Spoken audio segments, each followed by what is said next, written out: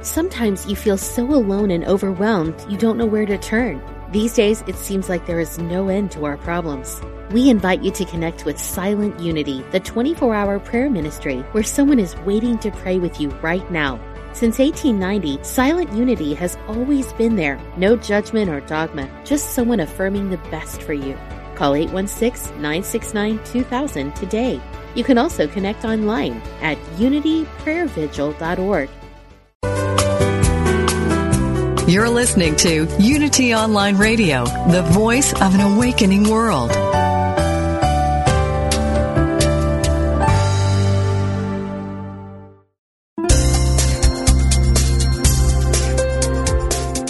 Thank you for tuning in for this Unity Partner Program. Unity Online Radio partners with spiritual leaders from organizations whose mission and messages complement Unity's. We are pleased to bring you this program on Unity Online Radio, the voice of an awakening world.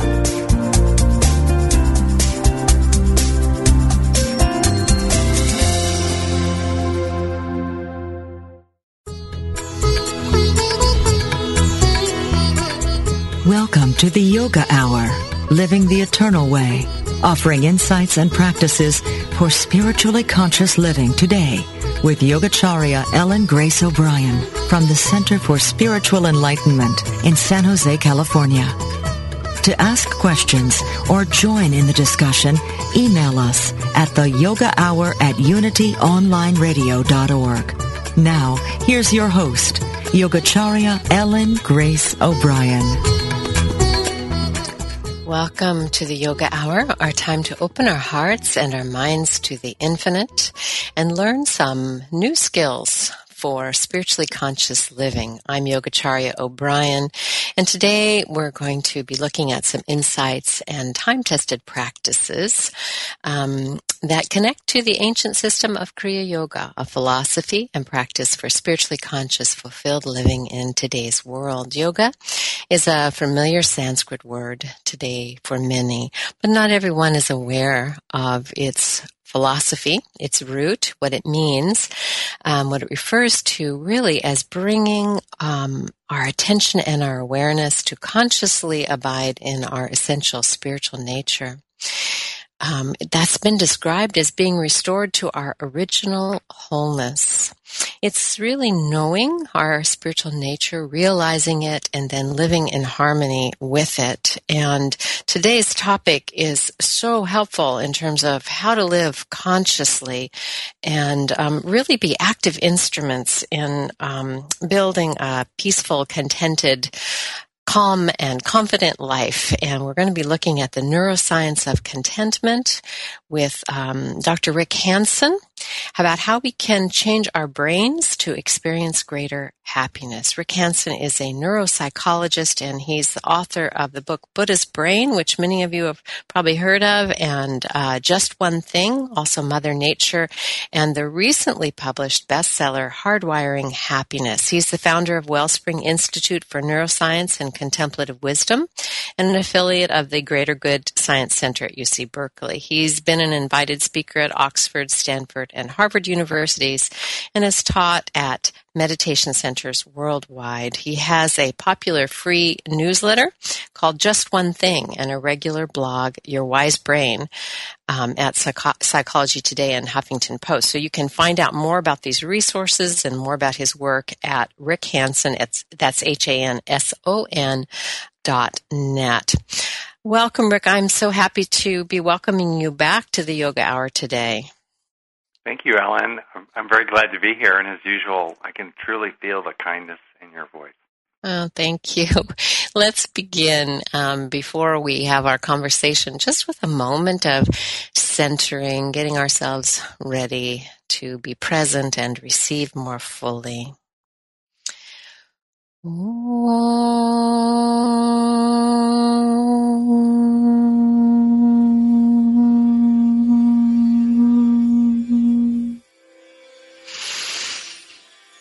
We begin with a moment of breathing, really conscious breathing, just paying attention, noticing the breath flowing in, the breath flowing out. And as we do, intending to open our hearts and our minds to divine omnipresence, recognizing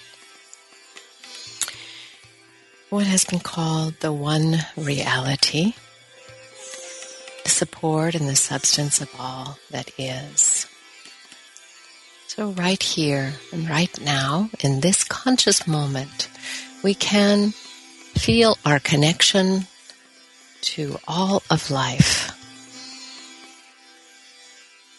around us, within us, between us. One reality. And with your breath, let your attention move from the periphery of awareness into the depths. So just feel as if your in-breath is supporting you with diving within and connecting to yourself. And your out-breath is a moment of letting go, of just relaxing and being present. In just a moment like this, a moment of conscious breathing, we can begin to touch the peace that is within us and to call it forth in our awareness and to experience it. We take a moment to feel that peace and to feel that calm that's just behind our thoughts, just behind our feelings. Experience it. And then let's intend to bring that peace forth into our day, into our interactions. And let's share that peace with others.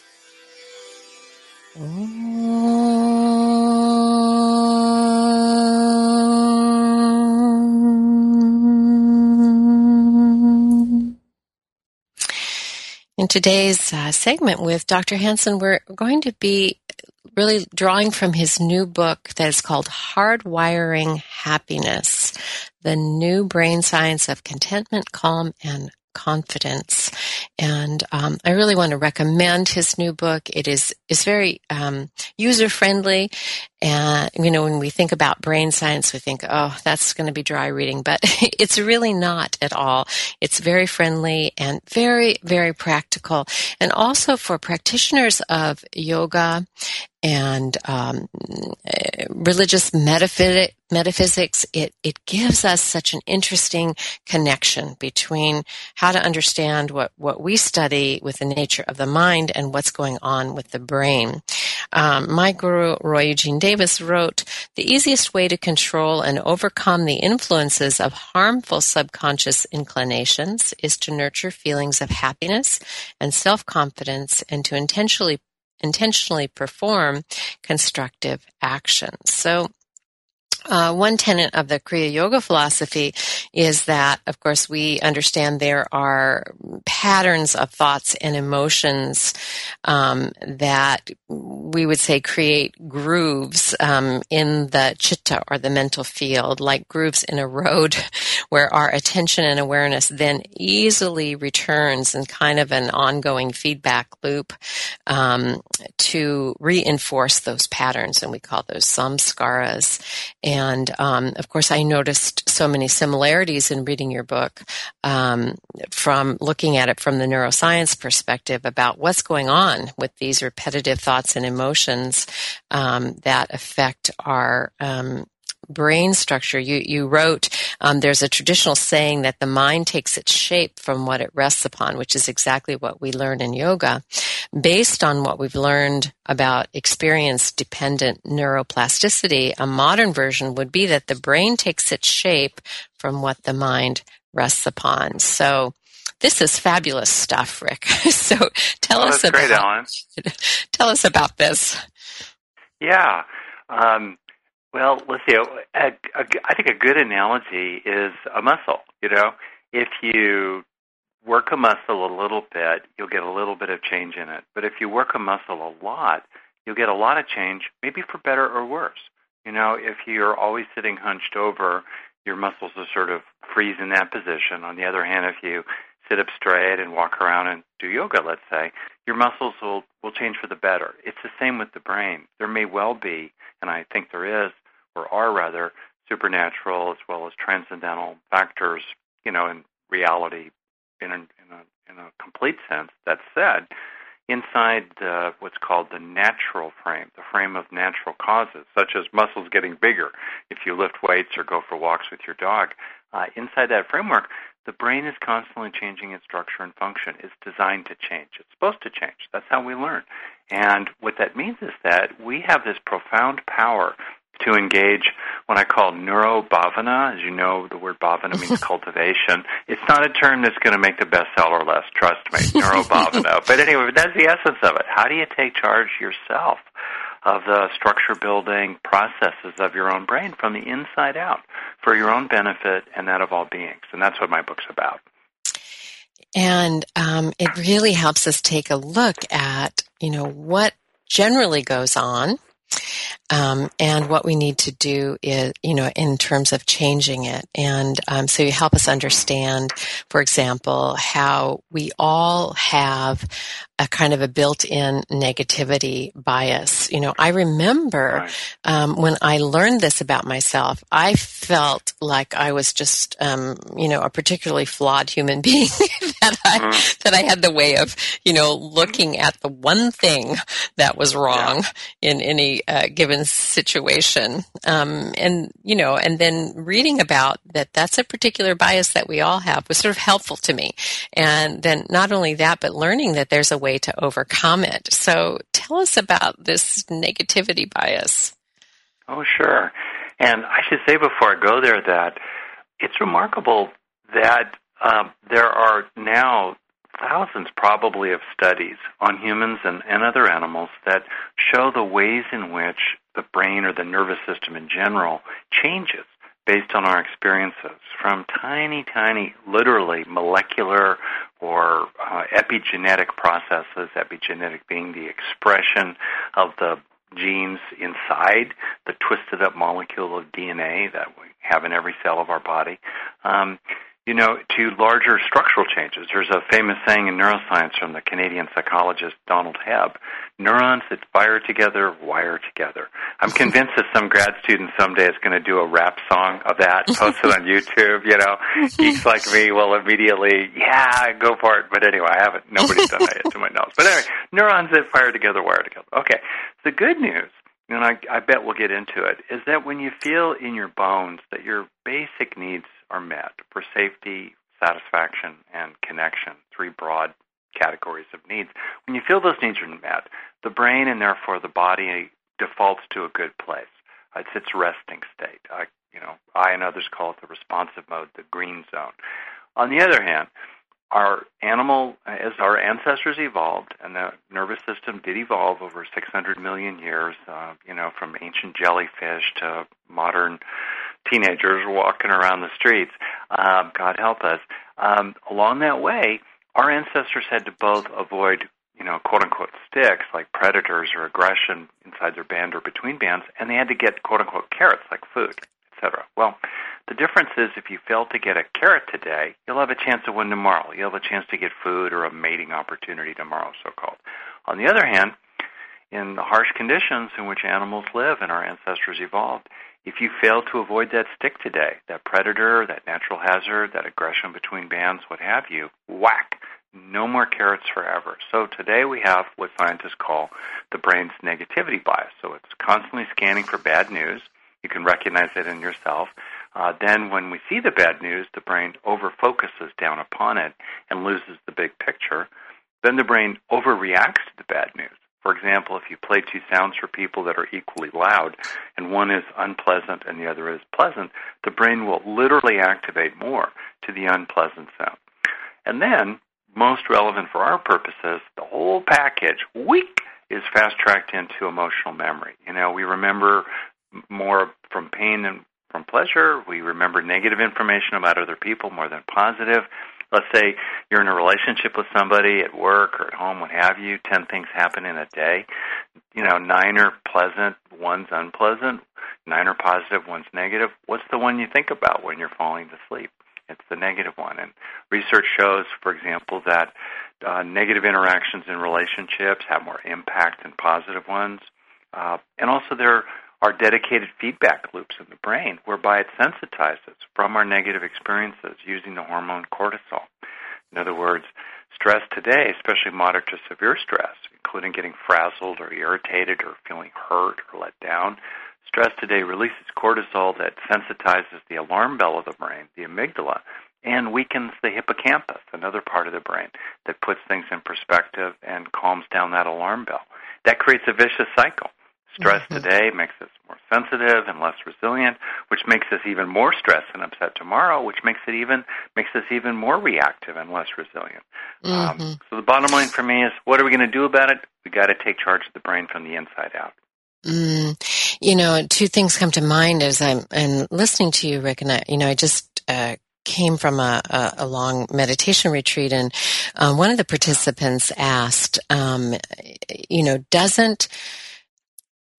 why would we want to be free of suffering? Because there's a verse in the Yoga Sutra that says future suffering is to be avoided. And everybody says, well, yeah, of course, we all would like that. But so this one participant said, well, doesn't suffering, help us learn? Isn't that really how we learn? And, I said, well, yes, it is, but we're in a place where we can recognize that there are lots of other ways we can learn. And, I'm not sure how efficiently we learn from suffering. And so, what you're saying is, yes, we do learn from it, but it tends to then reinforce our view of life and actually call forth more suffering. And so this is just, it's so fascinating and so helpful for those of us on the path who are asking those kinds of questions. Do we really have to have suffering to learn? It's part of the picture, and what, I think people will find from reading your book, this doesn't take suffering away, but it puts it in a different perspective. And one of the things that you note that I also think is important to meditators and people practicing yoga and other forms of spiritual practice is that awareness is very helpful, but it's not enough. Yeah. So that's right. Yeah, well, two comments there really quickly. One, I think there's this kind of strange cultural theme that, pain is important, it's the most important thing, and happiness is some kind of sentimental foolishness. And besides just not making sense in a common sense kind of way, it doesn't make sense neurologically. First of all, most negative experiences, most unpleasant experiences are pain with no gain. It's just pain. And if there's no shortage of negative experiences, if they were so great, we'd all be looking for more of them. You want some of mine? Don't you feel like you don't have enough? Walk down the street. You see a lot of stress, a lot of strain, a lot of sorrow. And second, there's always the question. I think it is true. I think suffering is a part of life. I'm a Buddhist, and First Noble Truth, there is suffering, certainly. It's not the entirety of life, but it's a real aspect. If we go negative on negative, we just have more negative. And it is true, there are certain lessons that are only learned through painful and pleasant experiences. I've done a lot of outdoor things as well as things in business, and there's certain kinds of life lessons you acquire only through going through the fire. Okay, but think about all the ways we could have acquired those same lessons through positive, pleasant experiences that don't have the innate collateral damage of negative experiences that are, by definition, unpleasant, uncomfortable, and also stressful, wearing down on the body.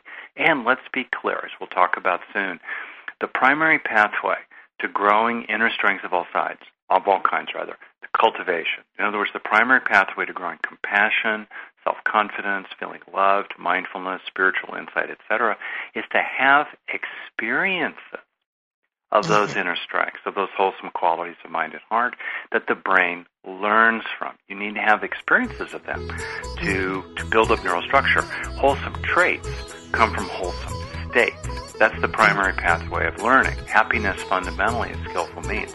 So people should not put down or poo-poo the power of ordinary, beneficial experiences that are usually enjoyable. That's the primary pathway to growing wholesome qualities in mind and heart. so they can be part of our learning, and also we can use our awareness in a sense, in that sort of positive feedback loop, how we help ourselves learn and build these positive traits and inner strengths. You're listening to the Yoga Hour with guest Dr. Rick Hanson. His website is rickhanson.net. When we come back from the break, we'll talk a little bit more about positive experiences and what that has to do with this idea of hardwiring happiness. Plus, take a look at a formula for the ways that we can do that in our life. We'll be right back with you.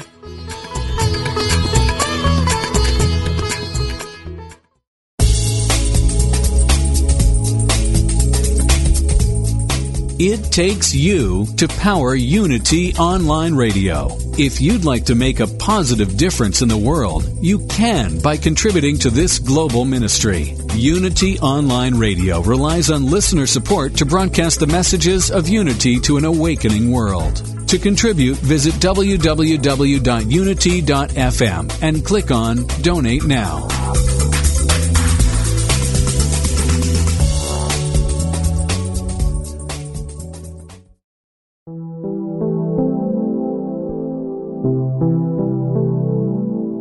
Now available, You Pray, the free prayer app from Silent Unity. For more than a century, people from all over the world and all walks of life have turned to Silent Unity. With You Pray, our confidential prayer support is easy and convenient to access. With You Pray, you can send your prayer directly to Silent Unity. You Pray also includes affirmations you can share with family and friends, plus audio meditations for your prayer time.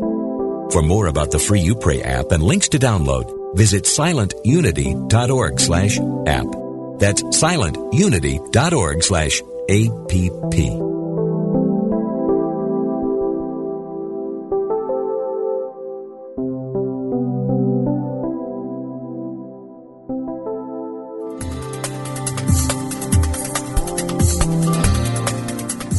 What if you were intentional about your life, committed to having more energy and being more vibrant? Join Reverend Temple Hayes, spiritual leader of First Unity at Unity Campus in St. Petersburg, Florida, as she guides you on a journey to an intentional and energetic life.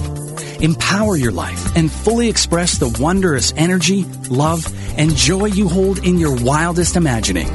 Joyfully and actively know that more important than what happens after you die is the deeper and enriching concern for what happens while you're living. How can you experience an incredible life right now? Learn how each week on The Intentional Spirit, Seeing and Being, Wednesdays at 1 p.m. Central Time, right here on Unity Online Radio, the voice of an awakening world.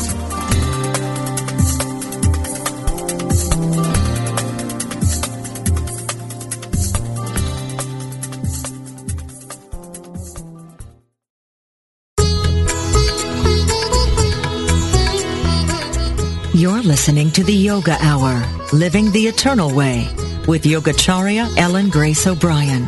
We now return to the Yoga Hour. Welcome back. I'm Yogacharya O'Brian, and we're joined today by Dr. Rick Hanson, neuropsychologist and author of the recently published best-selling book, Hardwiring Happiness, the new brain science of contentment, calm, and confidence. And in the first segment, we were talking about the brain and the mind and how we learn and what the value is of experiences that we have, and we were talking about how we can learn from positive things that go on as well as what we would call negative. And in one of the lifestyle guidelines of Kriya Yoga is to cultivate contentment, and it's really offered in Patanjali's Yoga Sutra as the key to supreme happiness, meaning happiness that isn't fleeting, but is this our ability to cultivate underlying contentment, which I think is right in alignment with this work you're doing. And this is one of the cornerstones of the practices in your book, where you describe the hidden power of daily positive experiences to change our brain and change our outlook. So tell us a bit about what you mean by positive experiences? Sure. First thing I'd want to say is that a little bit to go back, pardon me, to the previous point. If we had a friend or a child or a family member, or we just saw a face in a crowd, in a newspaper clipping from something, 10,000 miles away, we would naturally wish for those people to be happy in some deep sense that you're describing. And it's very striking to me that we consider it appropriate, skillful, benevolent, enlightened self-interest and so forth, to wish for other people to be happy in a true sense, in a deep sense. Yet somehow it's almost culturally a taboo to wish for that kind of experience for oneself. And I think that's, ironic and contradictory and inappropriate. So in that context then, we, as I said, kind of, neurons that fire together wire together. So to put it a different kind of way, passing states can become lasting traits. We have a brain that's biased toward turning passing negative states into lasting negative traits. In other words, moments of anxiety become a general fearfulness. Moments of irritability with others become an increasingly angry disposition. Moments of feeling let down or hurt or unworthy or inadequate, moments of inadequacy, become a growing internalized sense of worthlessness, et cetera, et cetera, et cetera. Moments of sadness become tilt us increasingly toward depressed mood. That's the bad news. The good news is that moments of mindfulness become a deeper quality of mindfulness in general. Positive states of compassion become an increasingly loving heart as a trait. So you see this dynamic from state to trait. The problem is if we just have a momentary positive experience, such as, you're nice to me, I feel cared about, or I get something done, or I look outside and I see the hills, through the window I'm looking through right now in Northern California. It's a nice moment. But if I don't take the time, the extra 5, 10, 20 seconds to stay with the experience and also to open to it in my body and let it come into me with a kind of intimacy with myself, that state will pass through the brain with no lasting value. This is the dirty little secret in psychotherapy, spiritual training, mindfulness training, personal practice, coaching, raising kids. I've done it all. If we don't take the time, we don't bring the kind of mindful, wholesome intention to savor our experiences and really register them, they pass through the brain with no lasting value. They're momentarily pleasant, better than a stick in the eye, but there's no learning. There's no gain from the experience. So what I'm very interested in is helping people half a dozen times a day, half a minute or less, in most cases, less than 5 minutes a day, take that extra dozen or 2 dozen seconds inside themselves to really let the good lessons land from their meditation or their yoga or their conversations with their friend or listening to Ellen, to take that extra moment to let a sense of gratitude for the meal or a sense of connection with another person or a cozy feeling from rubbing the cat or a sense of determination or registering what it really is like to have a conversation, to do what it takes to have a conversation go better with your partner. I'm speaking of learning in the very broadest sense here. How do we steepen the learning curve? Because that's kind of the silver bullet. It's like, if you have money in the bank, what's the growth rate? In other words, what's the, interest rate it's getting? Is it 4% or 3% or 3% or 2%? And that little difference won't matter too much on any single day, but you add it up over a month and a year and a decade, your personal growth rate as you go through the day, your average growth rate from your experiences every day is probably the single most important factor in your entire life. You can't do anything about the past. All you can do something about is your growth rate from here going forward into the future. And there are lots of things you can do, and I know we'll talk about them, to steepen your growth rate from your everyday experiences. I really liked the verse that you chose to put in the front of your book as an inspiration from the Dhammapada, which is, think not lightly of good, saying, it will not come to me. Drop by drop is the water pot filled. Likewise, the wise one, gathering it little by little, fills oneself with good. And I know you have talked about, how this wiring in the brain has us it's like our good experiences are like Teflon for us, and the negative are like Velcro. Right. And that's, of course, a lovely, helpful metaphor. And I was thinking about how, when you describe, taking a little bit of time to actually experience these positive things, these good things that are going on all the time, but just slip away. And it's really like moving, from me, I see it as moving from, the head to the heart, if you can think of it that way, and then bringing it into the body onto an experiential level. So, so much time is spent in our heads, I think, just, we have an experience, but we're thinking about something else, and it's there, in the background. And you talk about bringing it into the foreground of our awareness. And I think the key, which you mentioned in the book, is bringing it into our direct experience. So it kind of, the way you describe it in your book, I had this feeling of like our good experiences, our positive experiences are like a flower that you support its blooming in the moment. Like it blooms, as you experience it. And experience is really the key, isn't it? So it's taking it from just, maybe having it sort of mildly aware of it, or thinking about it, or thought that registered, this is a nice cup of coffee, to, actually smelling it, feeling the warmth as you swallow it, and just having the whole full experience of it. Is that what's going on? That's a great summary. So I would say it in two ways. First, as we go through our life every day, there are all these moments where we're already having an ordinary positive experience. We're exhaling and there's a relaxing.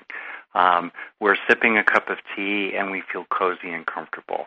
We get something done, a load of laundry, or maybe some project at work, or we're talking with a friend and it feels good with a friend, or maybe we realize something in talking with a friend. There's a kind of opening to a new way of being or some kind of insight, and it's happening. Okay, it's already happening.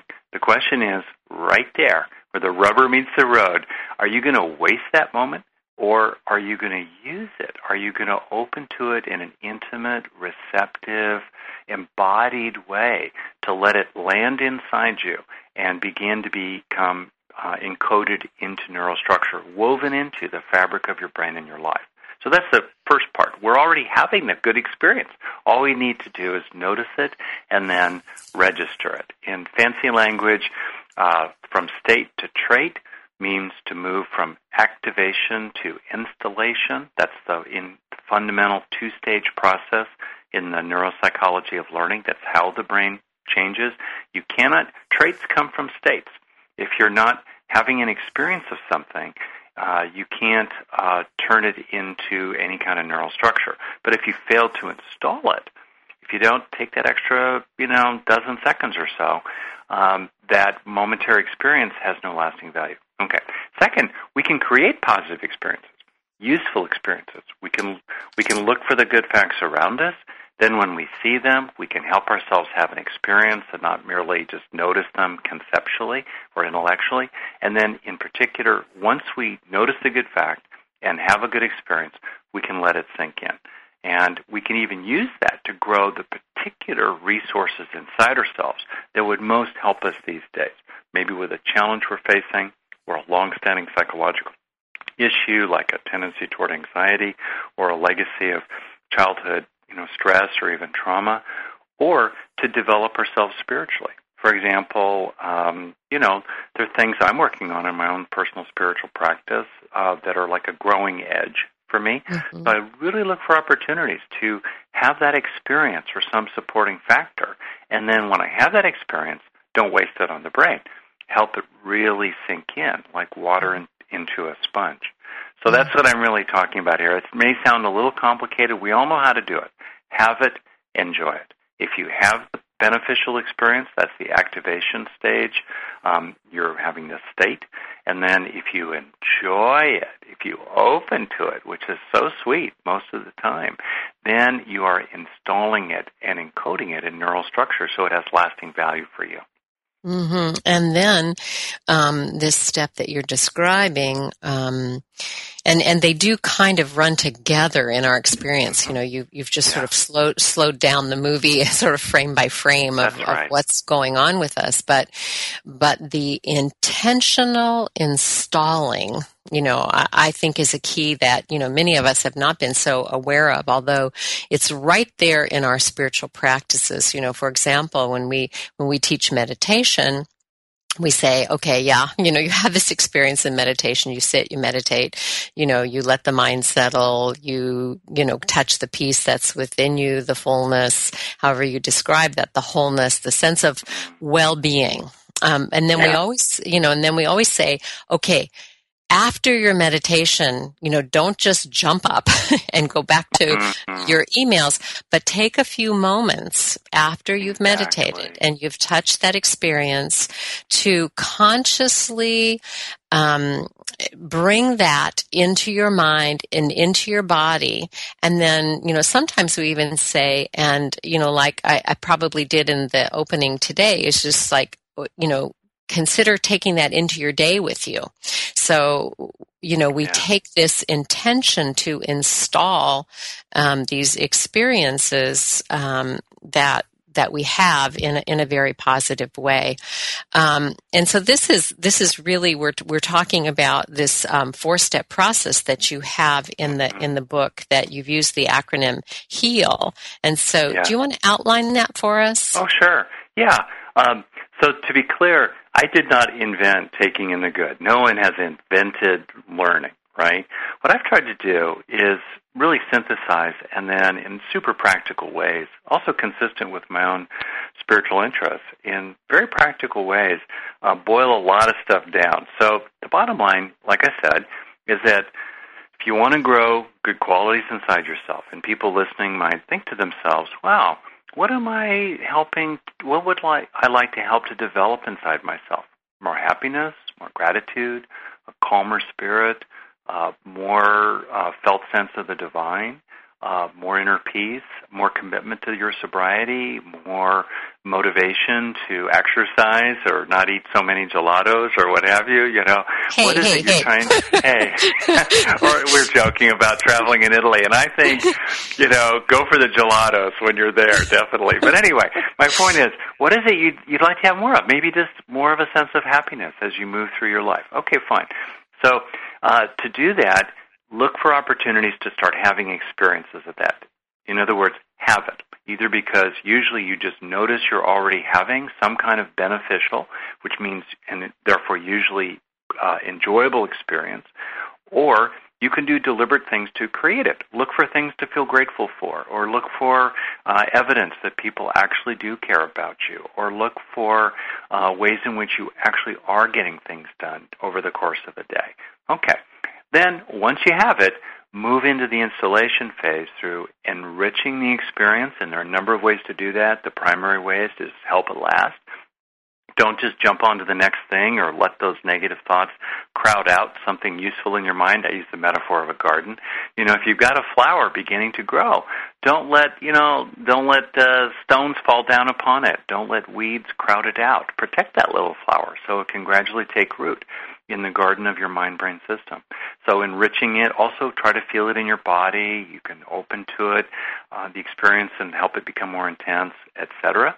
It's kind of a natural process of really encouraging and protecting the experience. And then you can turbocharge, you can sensitize your memory-making systems by intending and sensing that the experience is sinking into you, like water into a sponge, or, you know, warmth coming into the hands as you hold a cup of hot chocolate.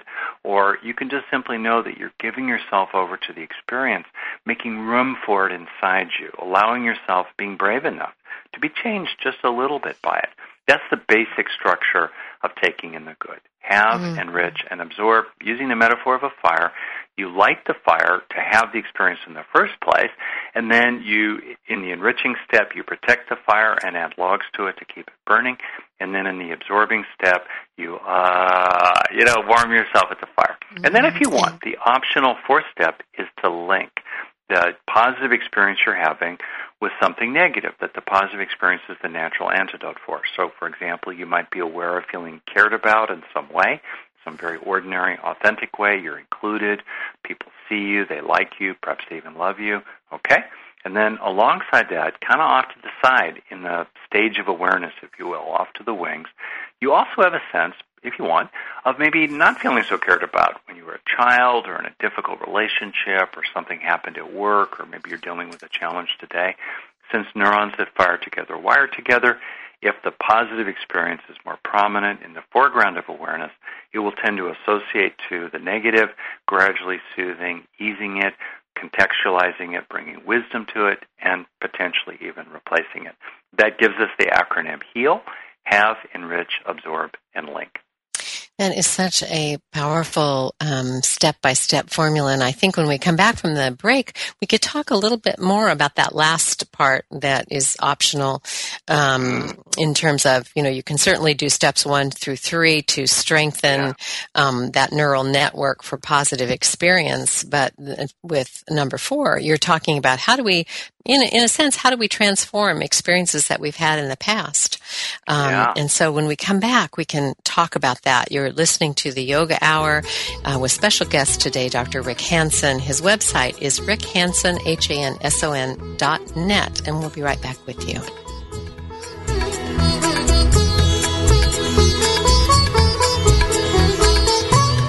Wellness expert Dr. Michelle Robin on healthy living. In the game of wellness, there's some basic habits that you need to embrace in order to live a well life.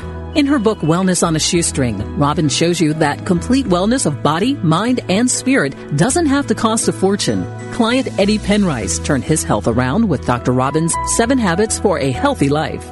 I've got to say my body just embraced the change. Besides feeling better, looking better, thinking more clearly.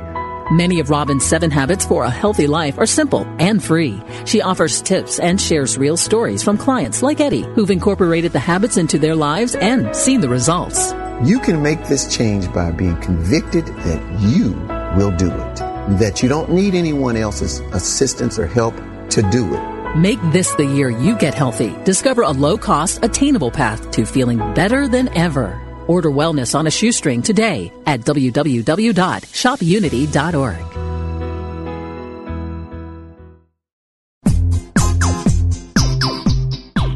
Ever notice how the funniest things happen when we stop taking ourselves too seriously and step out boldly? Listen to Funniest Thing with Daryl and Ed as these unlikely saints administer a refreshing dose of laughter and love that will inspire you to step out boldly and experience the funniest things.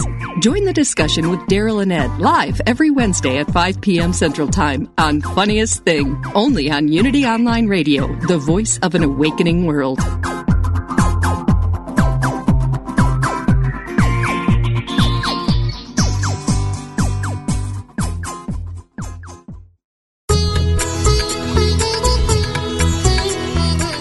You're listening to the Yoga Hour, Living the Eternal Way, with Yogacharya Ellen Grace O'Brian. If you have a question, please submit it via email at theyogahour@unityonlineradio.org, and we will respond. Now, back to the Yoga Hour. Welcome back to the Yoga Hour. I'm Yogacharya O'Brian, and I'm joined today by Dr. Rick Hanson, neuropsychologist and author of the new book, Hardwiring Happiness. And before we dive into our conversation, I want to say something more about the book, which is that, of course, this book is about how to develop our brains, how to use our minds to develop our brains to support our ability to have inner strengths, contentment, calm, and confidence. And the thing I want to say about the book is that it's very friendly, it's enjoyable to read, and Rick, I also felt that the way you structured the book was very much in harmony with the learning process that you're talking about throughout the book. So, you have these wonderful sections after each chapter of, sort of taking in what you've just taught us.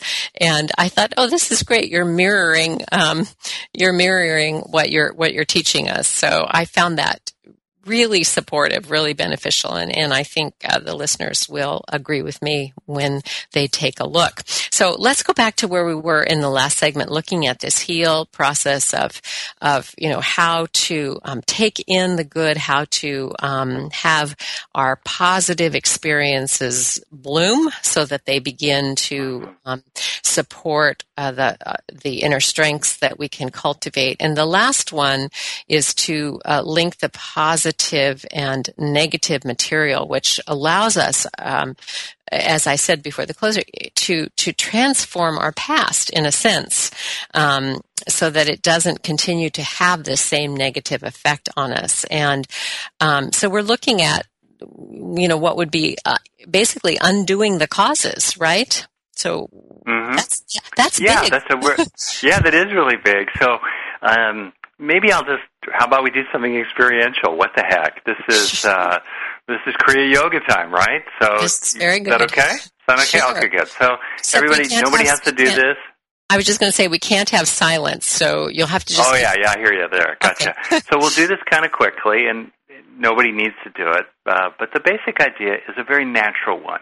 For example, we do the linking step with prayer often. We're sharing something difficult with also alongside it a sense of the divine. Or maybe we're talking about an issue with a friend. We're upset about something, our friend is caring and supportive. We're linking right there. Okay, linking is natural.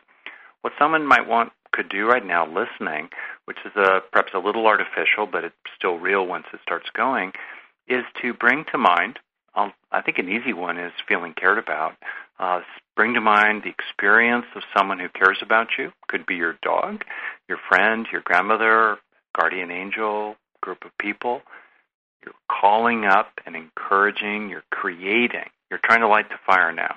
This experience of feeling cared about, even in a very mild or subtle sense. You could put your hand on your heart to strengthen the experience, hand on your cheek perhaps. Very normal human experience of feeling included or seen or appreciated or liked or even loved. And then once you stabilize that experience, and then you keep protecting it, keep it going,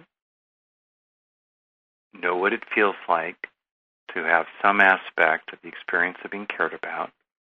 Any aspect is okay. It's okay if the relationship's not perfect. You want to help the idea that it's factually true that you're cared about increasingly become an experience, a felt sense in the body, maybe in the area of the heart or an emotion of what it's like to feel liked, be increasingly present. And then, if you want, right here we're doing just the first 3 steps. You can also get a sense of absorbing this experience, how nice it feels to let feeling cared about sink into you. I'm taking some time with it because I'm taking you through it. Normally we do this 10, 20, 30 seconds at a time. It's about it in the flow of everyday life. But now, moving into the 4th step, if you want, you can see what it's like to have a sense of feeling cared about prominent in the front of your awareness, while off to the side, maybe a sense from the past of feeling left out or not valued or not wanted in some way, not seen. Everybody's had experiences like that, me included.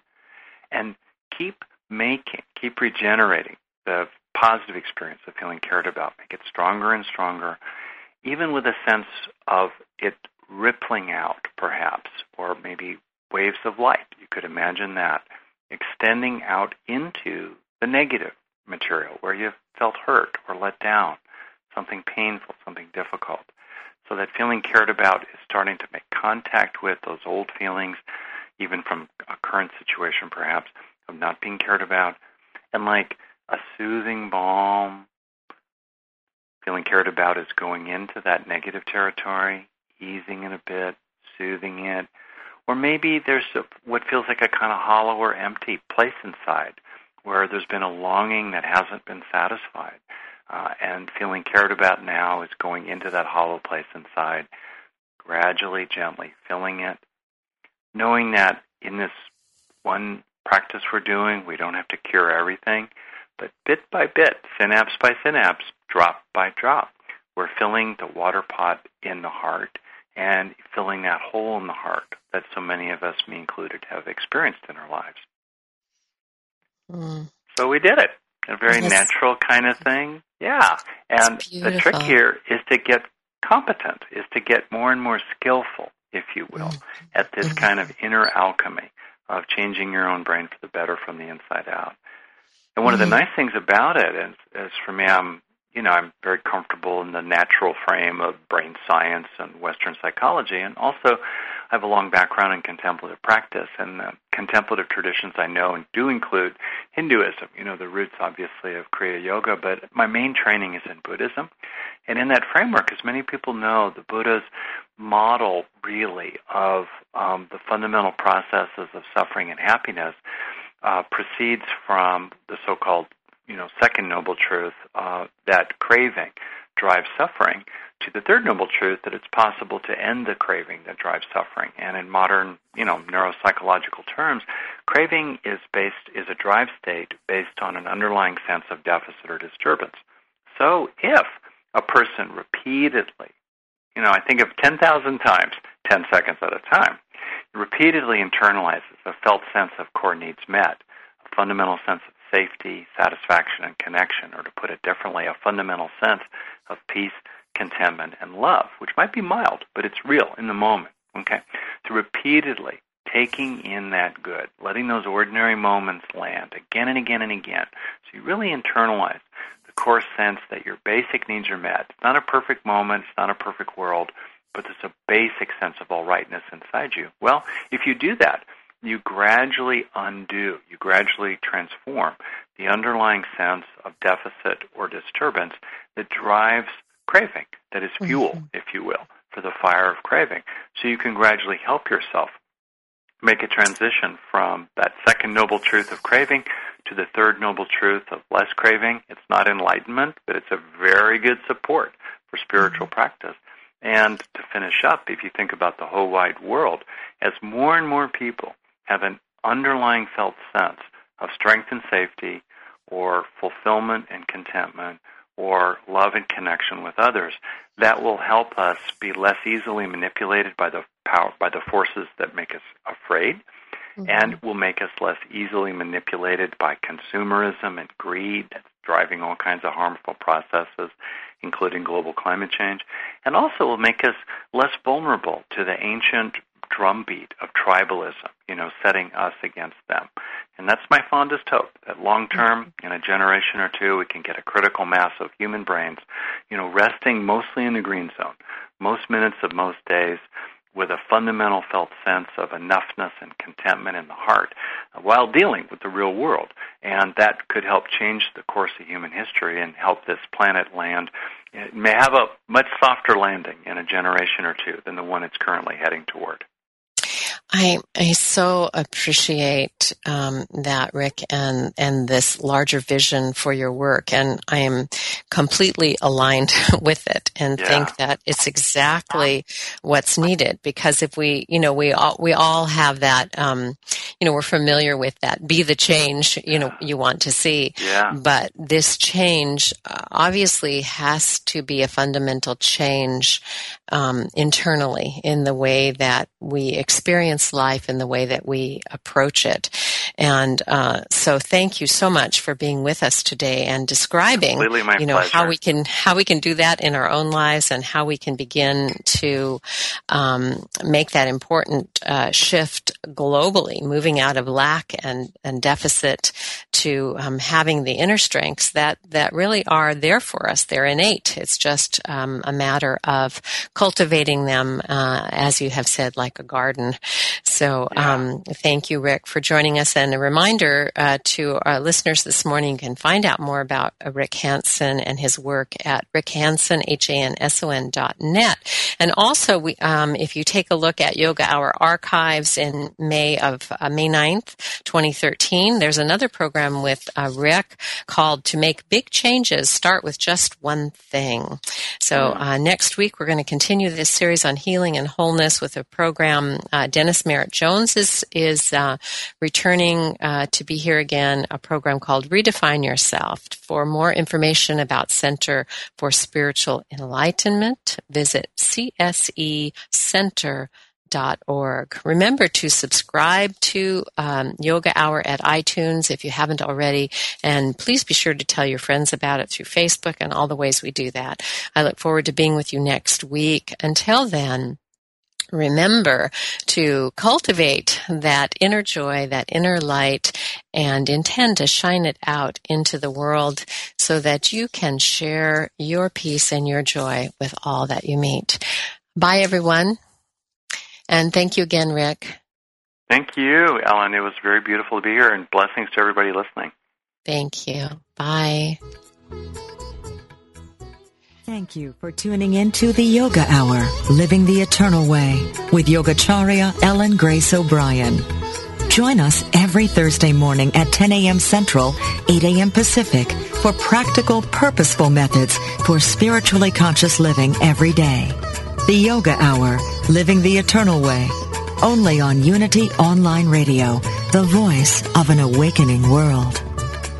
This program is brought to you in part by friends and members of the Center for Spiritual Enlightenment in San Jose, California, a ministry in the tradition of Kriya Yoga, the ancient science of self and God realization. www.csecenter.org. Request free literature by writing info@csecenter.org.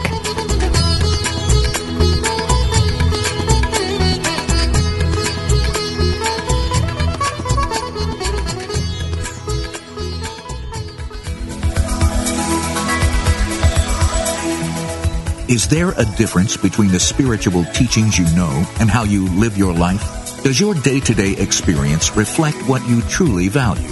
Are you ready to receive your life and live the gift that you are? Join Janice Campbell, licensed Unity teacher, author, and coach, each week as she shares inspiration and tools to help you identify and dissolve the limiting beliefs that prevent you from living the fullest expression of what you are. Talk with Janice live every Thursday at 9 a.m. Pacific, 11 a.m. Central on Receive Your Life, only on Unity Online Radio, the voice of an awakening world.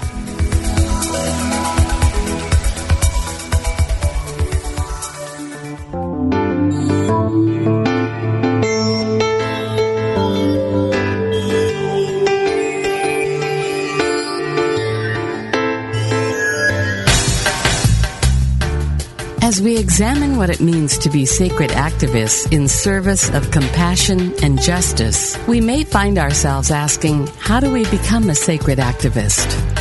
Institute for Sacred Activism founder Andrew Harvey says, follow your heartbreak.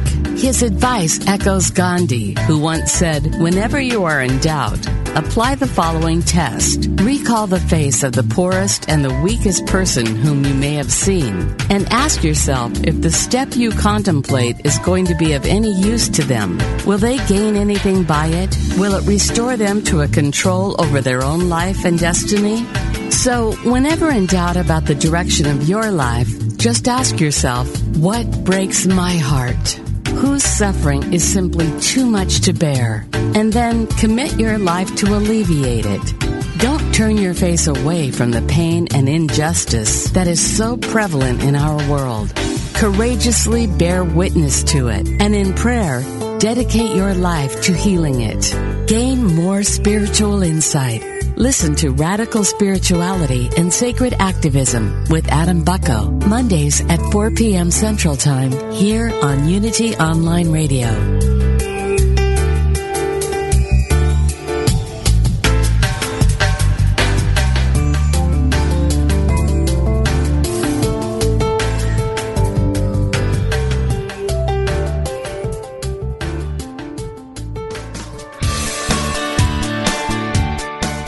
Does the idea of being a vegetarian or a vegan intrigue you? Is it something you've pondered? Listen each week as Victoria Moran, author of Main Street Vegan, shows you how to make the shift to a sustainable lifestyle for both you and the planet. Each week you'll learn about the latest on the vegan life. It's not just for celebrities and moguls, but for people just like you who want to look and feel amazing, eat extraordinary food, help animals, and create a physical body perfectly attuned to spiritual growth. Guests will range from Unity ministers to vegan authors, activists, physicians, chefs, and even some of those glittery celebs. There'll be recipes, ideas, tips for going vegan at your own pace, and ways to make a difference for animals and the planet at every meal. Tune in Wednesdays at 2 p.m. Central Time for Main Street Vegan, only on Unity Online Radio, the voice of an awakening world.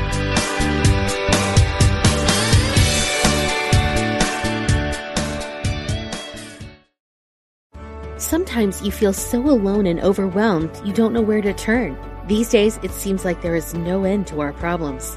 We invite you to connect with Silent Unity, the 24-hour prayer ministry where someone is waiting to pray with you right now.